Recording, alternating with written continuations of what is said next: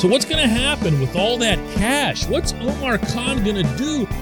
He has more than $20 million, and he hasn't even executed the first restructure. Good morning to you. Good Tuesday morning. I'm Dejan Kovacevic of DK Pittsburgh Sports. This is Daily Shot of Steelers. Comes your way bright and early every weekday if you're into hockey and or baseball. I also offer daily shots of Penguins and Pirates where you found this. And that is the figure. It's somewhere over 20 million. It's not much over that, but it's 20 million. That can buy you a whole lot of football player, singular, if you're going for some kind of star, or multiple players if you're looking to add some depth at certain positions of need. Now, that figure won't stay at more than 20 million for two reasons. One, Kenny Pickett, the last of the unsigned draft picks, still has to put pen to paper. That's going to take a little chunk of that out. The other one, this will be a big chunk maybe, will be the extension for Minkah Fitzpatrick. If Omar decides to utilize the cap space that he's got now by fronting a good portion of Minkah's money, then he could free up space in the future by not having as much of Minkah's money roll into the later years when he and probably everyone else would realistically think that the Steelers will be a stronger team, certainly on the offensive side of the ball. Might make some sense. But one way or another, Minkah's going to cost some cash as well. And finally, in the asterisk department, there's that $5 million that Kevin Colbert used to insist every year he had to hold on to, that he had to carry into the regular season, just in case a need arose. And it has at times, and he's utilized it. That doesn't mean that Omar has to do everything that Kevin did, but hey, that's why they had this great big search to find out who could, in fact, be the next guy who carries Kevin's torch and his ways into the future. So what's left now? These numbers are so vague that it's hard to tell, but let's just say that it's still $10 million. And even if it isn't, let's say that Omar goes ahead and works out some restructuring with some guys, whoever. One way or another, I see, especially at this very late stage of free agency, meaning whoever's still available in mid-June, there's only so much that one can spend on the group that's left over. So maybe instead you're looking at a trade, although those are rare in the NFL, but you can get a player or players that you want at positions of need. The question is, what are those? This portion of Daily Shot of Steelers is brought to you by Point Park University. Choose from nearly 100 career-focused programs leading to bachelor's, master's, and doctoral degrees. Choose when and how you'd prefer to do that studying, whether it's at Point Park's gorgeous downtown Pittsburgh campus, whether it's online, maybe a flexible hybrid format would work best for you. Find out more about all of this at pointpark.edu.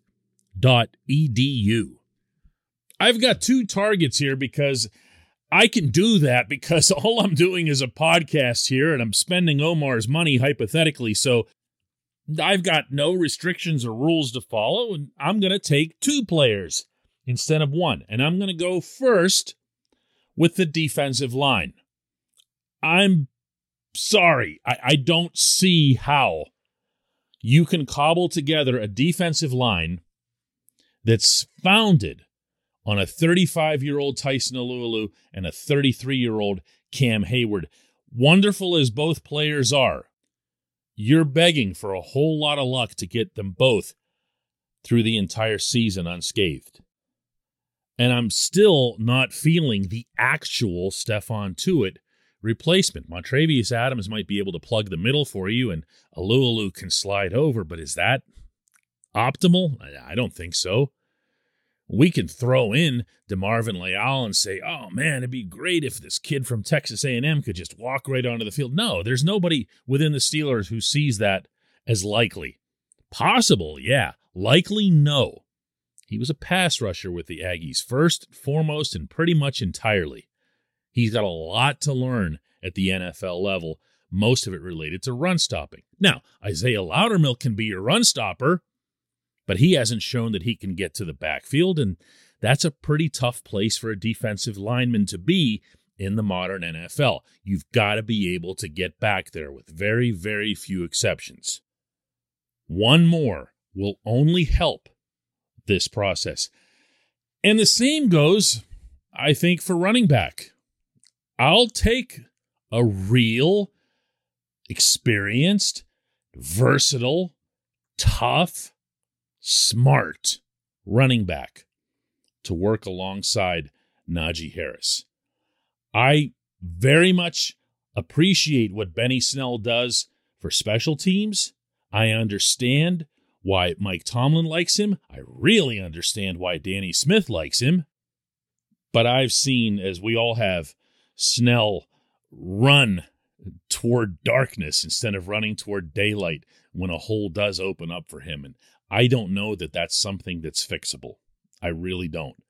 Anthony McFarland hasn't excited me since Maryland versus Ohio State, and that's been a long time now, and not at all in the NFL. There are a couple of undrafted free agents in the fold that the Steelers are interested in and prepared to give a real look at in the preseason when running backs tend to take center stage anyway.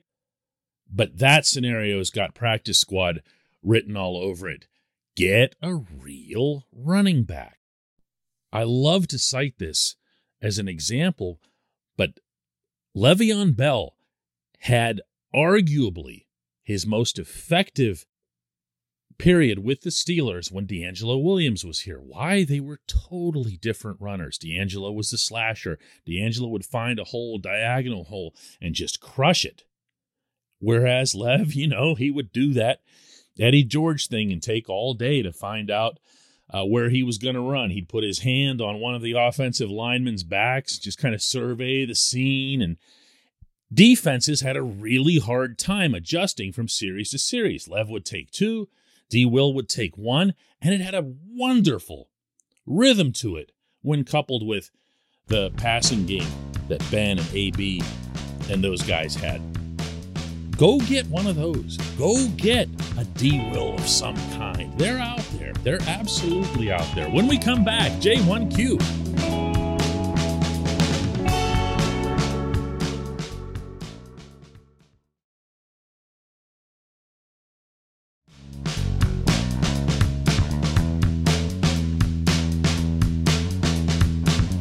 This portion of Daily Shot of Steelers is brought to you by our friends at Mike's Beer Bar. They're located directly across Federal Street from PNC Park. They are the one, the only, the premier destination in Pittsburgh for craft beer. More than 500 craft beers available, more than 350 of those local, and more than 80 of those on tap. Mike's can't be topped, not for beer, not for the awesome kitchen and menu that's available, and not for all the special events that are going on there. Check them out online at mikesbeerbar.com. Mike's Beer Bar, right across Federal Street from PNC Park. And today's J1Q comes from Mark, who asks, DK notwithstanding whoever QB1 will be, isn't it true that the Steelers have the most depth at quarterback in the NFL? What other team rivals them? And if no one does, why on earth would the Steelers want to trade Mason Rudolph? That would make no sense to me. Am I right? Mark, no. I don't see the Steelers as having the best quarterback depth in the NFL because maybe you and I have different definitions of depth. I will weigh the number one quarterback disproportionately, as I think anyone should. So if I had, let's say, a depth chart of Patrick Mahomes and 3 total stiffs, okay? Like 3 guys that just like walked in off the street. I'm taking Kansas City's quarterback depth. Do you see what I'm saying here? The Steelers quarterback 1 isn't going to be someone who enters many conversations around the league as even a top 20 in the NFL. So that right off the bat really dilutes the depth argument that you're trying to put forth. The other component here is that Kenny Pickett being number 3 on your depth chart is what makes it look intriguing. And that's as far as I'll go with it.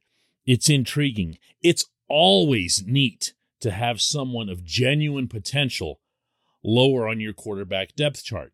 But then, I could say something similar about the time the Packers drafted Jordan Love and they made Aaron Rodgers all mad and everything else. And, Jordan Love's still sitting there stuck, the same spot on the depth chart while the Packers are falling all over themselves to sign Rodgers to extensions until he's like 72.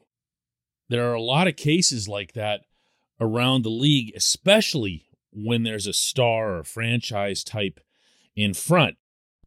We saw it here with Mason being behind Ben Roethlisberger. We saw it in New England when Jimmy Garoppolo was behind Tom Brady. And I think a lot of us thought, well, the only reason Garoppolo isn't a star in the league is because he's being blocked by the greatest quarterback of all time. Well, it turns out Garoppolo wasn't all that great. I mean, he wasn't terrible either.